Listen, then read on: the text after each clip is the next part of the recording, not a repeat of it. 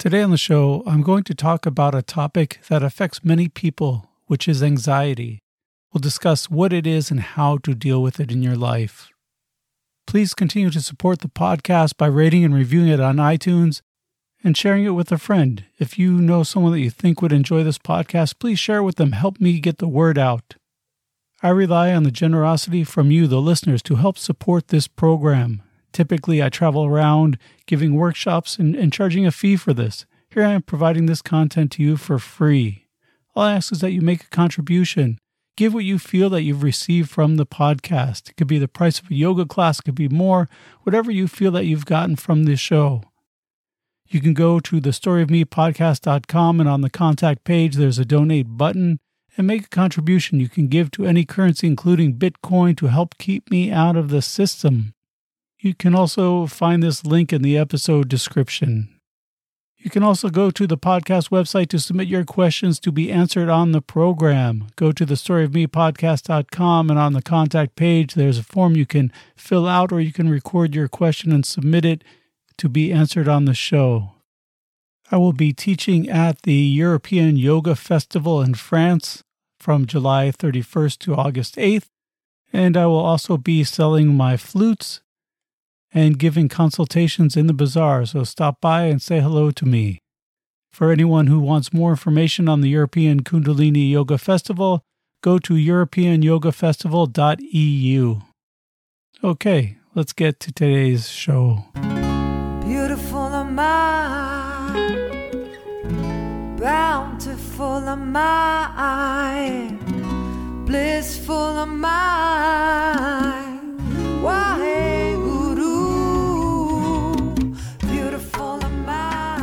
Welcome to the show. For new listeners, my name is Amarjit Singh, and I am your host. For old listeners, welcome back.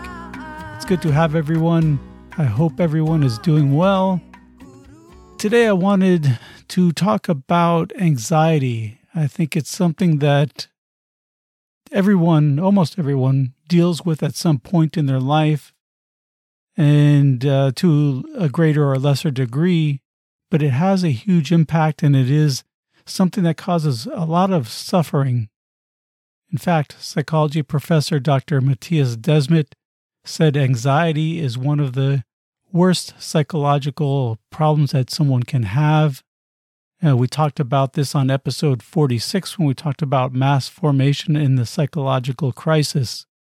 On that episode, we basically talked about the general or free-floating anxiety, but there are two types. We have this specific anxiety, which is attributable to something specific, such as maybe a social anxiety or a separation anxiety or some other type of phobia that you may experience. And then there's the generalized anxiety disorder that Dr. Desmet and I discussed on episode 46. While both the specific and general anxieties cause a lot of suffering, the general anxiety typically causes more suffering because there isn't any one specific thing to focus the anxiety on. So it's a general overwhelming feeling of anxiety that's more consistent, where maybe the specific anxiety is experienced at particular moments. The other thing about general anxiety, when there isn't any specific thing attributable to the anxiety, a person tends to suffer more because of the uncertainty that they don't know why they are experiencing this anxiety. They don't know where it is coming from or what is the cause of it. And as we've seen in the last 2 years, how many people have this general type of anxiety. Like I said, I highly recommend going back to episode 46, where we talked about this mass formation. And what is mass formation? It's this group hypnosis. And what makes it possible is a lot of people experiencing this free-floating or this non-specific anxiety. And Dr. Desmet talked about the things necessary to hypnotize the masses. And one of them is this free-floating anxiety where they don't have any specific thing to project their anxiety on because they don't know where it's coming from. And then in society, there's a big problem and someone comes with a solution, and then they start to project their anxiety on that problem. And that's why they fight so hard for the method for correcting this problem. Even if this method is illogical or doesn't make sense, they will do it because it's a way for them to relieve this general anxiety that they have. In fact, it's almost intoxicating for them because imagine you have a lot of anxiety and then eventually you're able to project it onto something and then you see the solution for this and it kind of relieves this unknowing, this uncertainty of what was I experiencing. And we can see this with all the illogical actions that people are taking and fighting for because there are people who are suffering from this general anxiety. And whether you are experiencing this general anxiety or some specific anxiety, the symptoms are typically the same. A lot of nervousness or worry, feeling stressed, having a lot of tension, a lot of difficulty concentrating, holding your thoughts on one subject, avoiding different things because it brings out this anxiety. And if you notice, one thing that's very consistent with the symptoms of anxiety is the inconsistency of breath. Your breath is directly tied to your mental and emotional state. And when people become anxious, what do? They hold their breath when they expect something to happen, or they start to breathe faster when they panic. And these are both experiences that people with anxiety have. They are anxious of what is going to happen, what is the expectation of something, or they have a just general maybe fear, and so they start to breathe heavier. But one thing you'll notice is the inconsistency of the breath. What you should be doing is throughout the day is to check in with the breath. I've talked about this a little bit before of this Swara Yoga, which is the yoga of the breath, of being able to look at your breath and determining your emotional and mental state to see what is going on, and then using this as a guide to understand what you are experiencing and then how to change it. Because when you change the breath, it affects the mind and the emotions the same way that the mind and the emotions affect the breath. Another symptom of anxiety is stomach troubles. And if you're having difficulty with digestion or bowel movements, this type of thing, this is all related to anxiety. And this is one interesting thing that I was able to observe in India. Now, if you're anxious and you go to India, you're going to have a very difficult time, because what is really much of the problem with anxiety is this expectation of what's going to happen. And when you live in a modernized Western society, the expectations are more predictable, right? What's going to happen is more predictable. You have a bus schedule, you have a train schedule, you have all these indications of what is going to happen in the future or tomorrow or next hour. In India, there is nothing like this. There's no bus schedule. I mean, there is, but there isn't. And if you have any expectations in India, you're going to suffer a lot because you have to learn to let things go.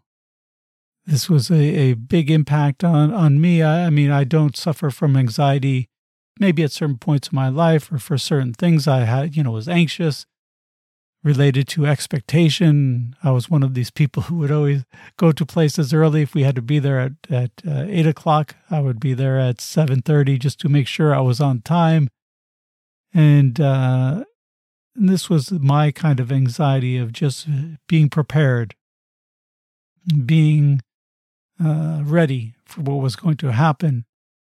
And through my travels, you learn how to just accept, learn how to let go of the expectation. And if one place can do that for you, India is, because things will happen there that you could not even imagine that would happen. So how can you have expectations on this?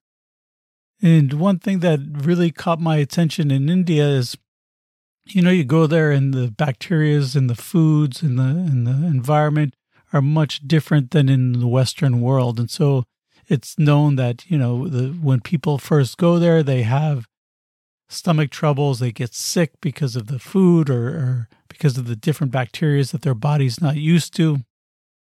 And this happens to pretty much everyone at some point to some extent.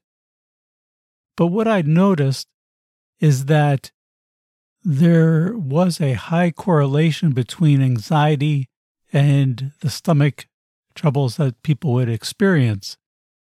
A big one that was easily observed is when people were traveling to a different place. So you go to a city and you stay there for maybe a week or 2 or 3 weeks, whatever it was, and then you move on to the next place.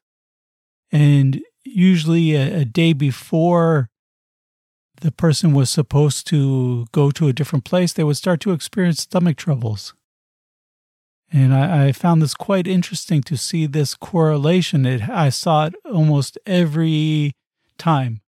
Not that there weren't bacteria in the food that they ate or in their environment that caused these, but it's just like when you're healthy and you're eating right and you're physically and mentally healthy and someone next to you is sick.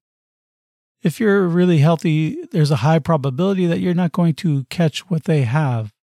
But if your system is weak because you haven't been sleeping or you're not eating properly or you're stressed out, you're not psychologically balanced, there's a higher probability that you will get sick because you're susceptible, because your system is weaker. And I noticed this a lot in people who had these stomach troubles, that it was before a big change. It was either when they first arrived because the change was so big, or right when they would move to a different place. And again, like I said, it's not that they didn't have the bacteria that caused it, but that their system was more susceptible because they were out of balance within their digestive system. And we see this a lot. We see people that have different diseases like Crohn's disease, and these types of digestive problems are as a result of this anxiety or worry or stress and the lack of balance and feeling grounded. And there are many causes of this experience of anxiety, which is fear or this worry, this insecurity, not feeling grounded like I just talked about, or having expectations of what is going to happen, or a lack of confidence, or difficulty dealing with change. This is something that many people have difficulty with, is being flexible enough to deal with change. Now, we can talk about all these specific examples of the causes of anxiety, but really there's just one where we can take the essence of anxiety and remove it from the root instead of just pulling at the leaves. And the cause of all this anxiety is really a false identification. It is all in the mind. And what is it in the mind? It's the mind having attachments to a desire, how things should be, or an aversion to how things are, or what they don't want to happen. But really, it's a false identification, and it's the psychology that manifests in the body that creates all the experience of anxiety. Like I talked about, the tension, the erratic breath, the stomach troubles, difficulty concentrating. It's interesting because often people say, oh, my memory is bad, but a lot of times it's not this, it's that there's so much anxiety going that they can't access their memory. They can't access the thoughts in the mind clearly. And you can look at this like when you try to remember the name of a song and you can't, and you're thinking, and you just you can't come up with the answer, and then you stop thinking about it and it comes to you. Well, it's because of this anxiety that it couldn't come to the mind. There was too much tension in the mind, and once the mind relaxed, the mind was able to access these memories, these thoughts. And so it's this tension of the mind that we're really focused on. It's this false identification, which is the root of all anxiety. And it's having the expectations of what's going to happen, having attachments on the outcome. And these happen all in the mind. It's all this false identification. And what is false identification? It is reacting to the thoughts of the mind. It's reacting to the feelings of the body. It's not just reacting, but identifying with them and saying that this thought or this feeling is me. I have to react to it. For example, imagine you have a fear of speaking in front of people and it causes you a lot of anxiety and you have to give a speech. Now you have a choice. You can go up and you can get in front of the people and you can speak, or you can run away. And now this fear may be so great that you run away and you don't speak. So the next time that you are presented with this position of having to get in front of people and speak, you find excuses, you avoid it because this fear is growing stronger because last time you didn't do it, and so you're reacting even stronger to this. And then you start to use this as aspects of your personality. Oh, when this happens, I always do this. Or when this happens, this is how I react. But now imagine that you're tasked with giving this speech and you get up there and you have fear. I'm not saying to suppress it. You may be anxious because you don't know what's going to happen. But you get up and you give that speech. And maybe it goes well, maybe it doesn't go well. But the next time you're in a position where you have to do this again, it's a little easier because you loosen that grip to the fear. You say, oh, I did it one time, I can do it again. And if you keep repeating this pattern, that identification or that grip on the fear and the anxiety of getting up in front of people starts to get weaker and weaker. And what this means is not that this grip is getting weaker, is that you're not identifying with it any longer. You're not saying that this fear is me. In the same way, when you have to do this and you have this fear, is to experience the fear. What does the fear feel like? What is this fear trying to get me to do or not do? But then with the mind, what is the right thing to do?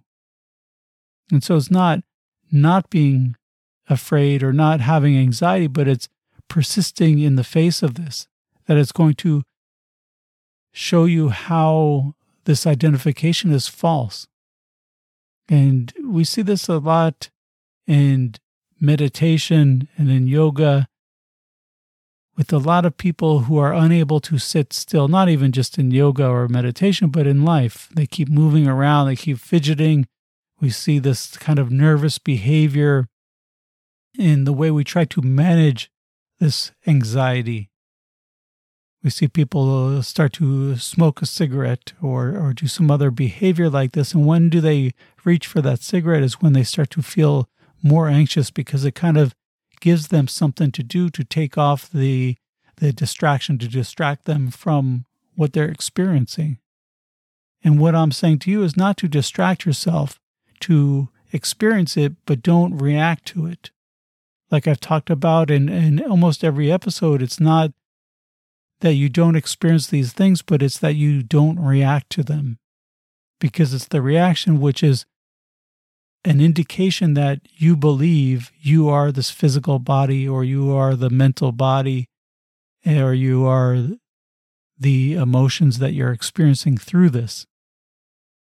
And by not reacting, what you're doing is you're saying that I don't need to react to this. This is not me. And this is a big part of the process of yoga. When you're doing these asanas or sitting for meditation, what you're doing is you're training this body in these asanas. You're holding the posture, and then the mind is telling you you can't hold this posture, let it go, let it go.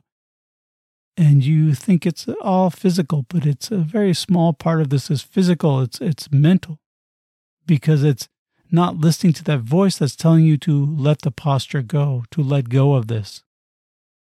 And I talked about this. If you want to get into more detail on how to experience yourself beyond the mind and the body, is listen to episode 28. And I talked about an experience that I had that taught me how to really go beyond identifying with the physical and the mental, emotional body. Anyone who's read a yoga book or taken a yoga class will tell you, I'm not my mind, I'm not my body, I am the soul or the consciousness behind this that illuminates this. And intellectually, yeah, they know this, but experientially, they don't know it and they don't truly believe it because they're reacting through the thoughts of the mind and the feelings of the body. And what you want to do is to train yourself to not react to the mind. So when you feel this anxiety is to not react to it. Like I talked about in episode 28, is I had this experience in long meditation where you want to sit still, right? The more still you can be, the more subtle awareness you're creating because there's no disruption to the vibration. And it's just like trying to look at your feet in a lake. If you're walking around kicking up the dirt of the lake, it's hard to see to your feet. But if you stand very still, all the dirt drops down to the bottom. It's easier to see through to your feet. And the same thing in meditation, the more still you can be in the physical and the mental, emotionally, you start to penetrate the depths of your consciousness. You start to go beyond the mind when you're able to let go of the thinking. But what happens is that you sit still for 10 minutes, 15 minutes, a half hour, an hour, whatever the meditation is. But part the way through it, you start to have a pain in the knee or in the back or in the hip or in the foot, in the shoulder, and you move. And this movement is a reaction to some unconscious or even conscious tendency that you are trying to avoid, right? Unnecessary movement is the reaction of something coming from the unconscious to consciousness. Because what you're doing is you're trying to drown out the vibration of this unconscious thought or memory or whatever the experience is coming up by moving, which causes a vibration that's more coarse and doesn't allow you to hear the subtleties of what is trying to penetrate to the conscious mind. And I see this a lot when I'm teaching and I watch people meditate, and in the middle of the meditation, they'll stop and take a drink, they'll move around because it's an avoidance. And not just an avoidance, it's a reaction to the mind. It's a reaction to the body and the mind. And what you want to do is you want to sit still. And I talked about this experience in that episode where I was in a meditation. I don't know if it was, I was holding my arms out for an hour, but it became very difficult on my back. The pain was so great. I felt my back was burning because in this meditation you had to hold your arms up or out. I forget which one it was. And the thoughts in the mind were, put your arms down just for a minute. Just rest your arms for a minute. Then you'll be okay. Then you can put them back up. And this thought kept going and kept going. And I just told myself, I hear this thought, but I'm not going to listen to it. I'm going to allow it to speak without participating in it. And I kept doing this. I said, you can scream to put my arms down all you want, but I'm not going to do it. Not saying that I didn't feel the pain and I was avoiding the pain. It hurt. And I told myself, well, I feel the pain in the physical body, but who is feeling this? If I'm not my mind, I'm not my body, and I'm not this physicality that is experiencing this pain, who's experiencing it? And it's not me. And so if I don't put my arms down, what is going to happen? Maybe I'll be sore the next day. Maybe I'll have some pain in my back for a while. But you have to be understanding of your body and understanding the difference between pain that is causing discomfort and pain that is an indication of potential injury. And this was just a pain of discomfort. It was a very strong pain, but it was really just discomfort because nothing was going to happen. My arms weren't going to fall off or my back wasn't going to break. And so I just had to say, I feel this pain. It's okay, but I don't feel it. It's the body that feels it. And it's the mind that's telling me to relax the posture. But I'm not going to listen to them. And I just kept thinking this, that I'm not my mind, I'm not my body, I don't need to react. And eventually, I started to learn how to control the mind. And guess what? The pain stopped. Because what is pain but just a judgment? It's just a sensation. And when I just stood in the moment and didn't have expectations of, how long is this going to go on for? When is the end of this? When is the bell going to ring for this meditation? I just lost all my expectation and just was in the moment. And then in that moment, I didn't identify with the pain. I didn't identify with the thoughts. Not that I didn't experience them, but I didn't identify with them as this is me and I need to react. Because anytime you are reacting, what you're saying is, this is me. And eventually that sensation of pain just turned into a sensation. And I learned how to really control the mind and put it in its proper order, right? Because the mind is not the master. The mind is just an employee. And is that employee controlling you, the owner, or are you controlling it? And often what we do is we let the mind control us. We say the mind is in control. I react to whatever the mind says. And this is what causes all your suffering. All of it, no matter if it's anxiety or any type of psychological issues that you're having, it's coming from the mind. And then it's manifesting in the physical body, like we've talked about in many of these episodes.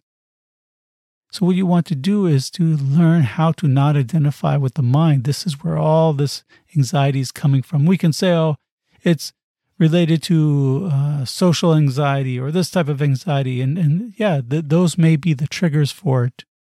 And maybe understanding what the triggers are will help you identify the habit patterns, the cause and the effect, and understand maybe how to become aware of it before it becomes a physical stressor. But the important thing is, even if you have the experience of these things, is not to react to them. And again, going back to the general anxiety also is learning how to become so sensitive that you can start to experience what are the triggers of this anxiety to try to help you understand the patterns better. Although it's not completely necessary because it's just cutting it off at the essence of it, the identification of it. And the more you can do this, the stronger the control of the mind becomes. And the mind can be your best friend or your worst enemy.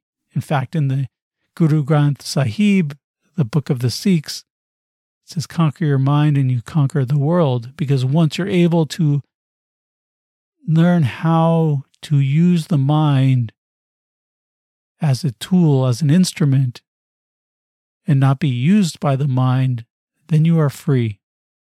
We think freedom is in movement and action, but really freedom is in stillness. When you're free from all the impulses of the mind and the body, you're truly free. If you're experiencing anxiety, you know that you have no freedom. It's a constant vibration of stress. We can work on the anxiety through the physical as well as the mental. The mental is not identifying with the thoughts, not identifying with the feelings that the thoughts are creating, right? What we talk about is you observe something from one of the senses, whether you see it, feel it, hear it, think it, and then you have a psychological reaction, which is an aversion or a desire, and then this manifests in feelings within the framework of the body. And depending on what psychological aspect this is where it manifests within the body. So we can deal with the manifestation of this psychology in the framework of the body. I talked about that the digestion and stomach troubles of people who deal with a lot of fear, a lot of worry, a lot of anxiety. And so what do? Is you work on being grounded, the first chakra. Work on being secure and stable in your life.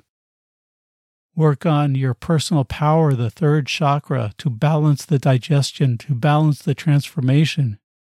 You do overall general yoga to become more flexible because many people have anxiety of change, of when things are different.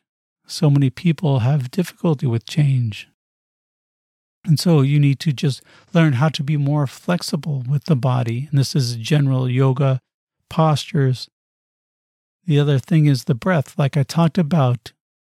Pay attention. How is the breathing? And when you find that the breathing is erratic, or you're holding your breath a lot, which happens in anxiety and fear, or you're breathing too fast or not consistently, is take a moment and breathe consciously.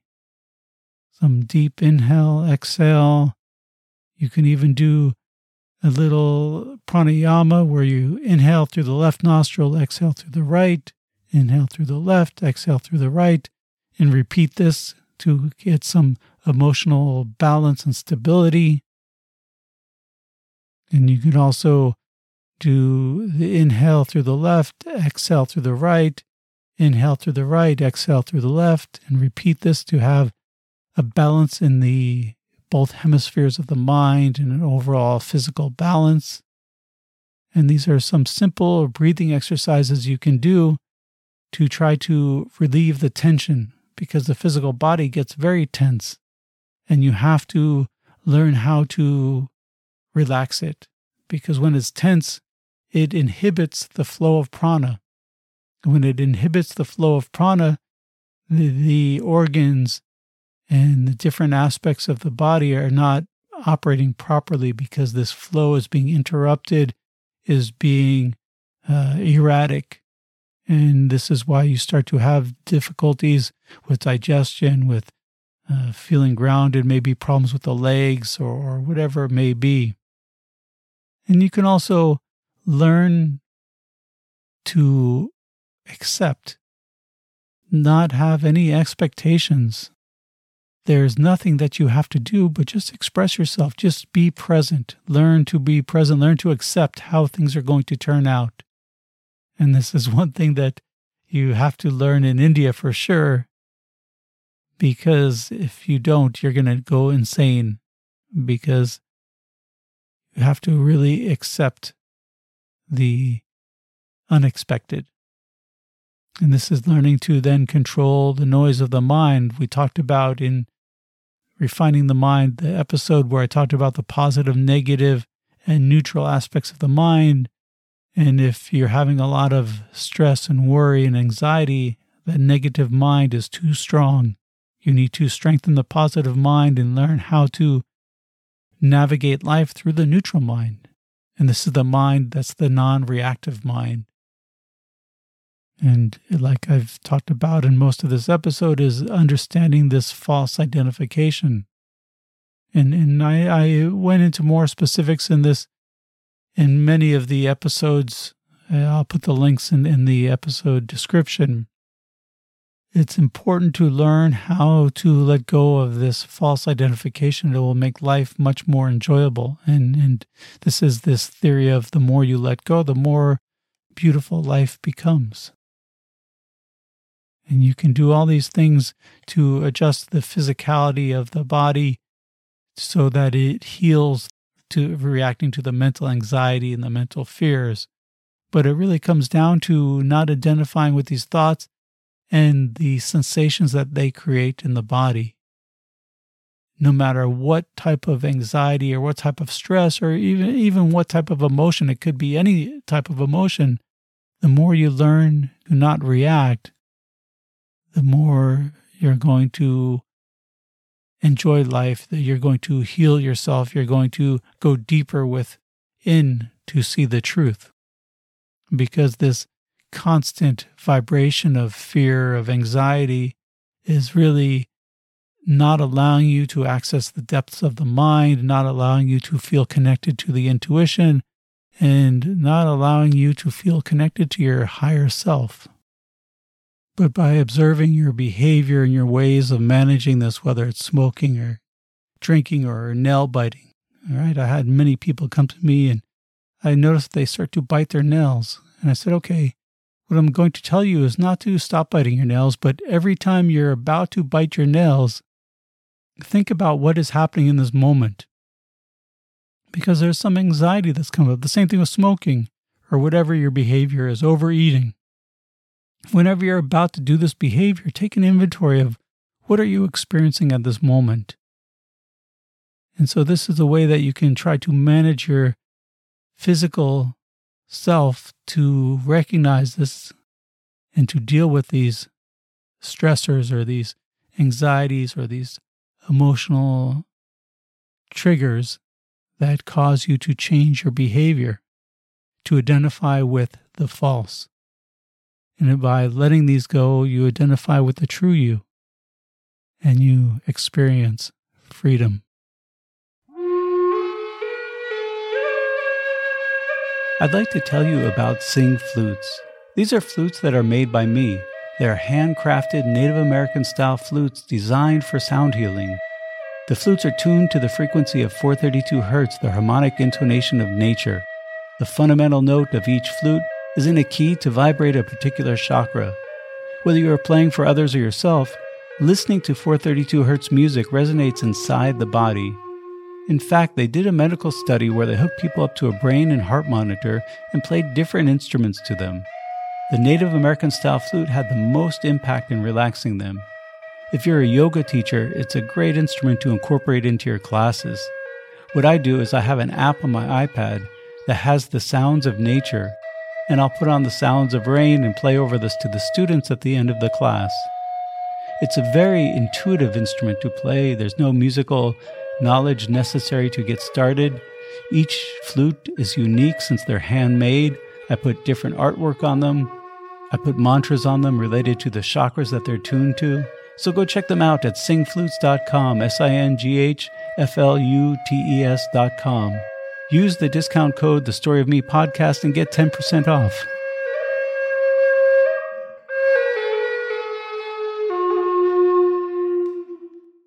Thank you for listening. I hope you enjoyed the program. And if you're at the European Yoga Festival, come say hello to me. I love to meet you, the listeners. Continue to support the podcast by making a donation, going to thestoryofmepodcast.com, and on the contact page, there's a donate button. And there's also a link to this in the episode description. You can also go there to submit your questions for the program. Till the next time, from the podcast that awakens your inner power through awareness and understanding, allow love to be the current that carries your words and actions.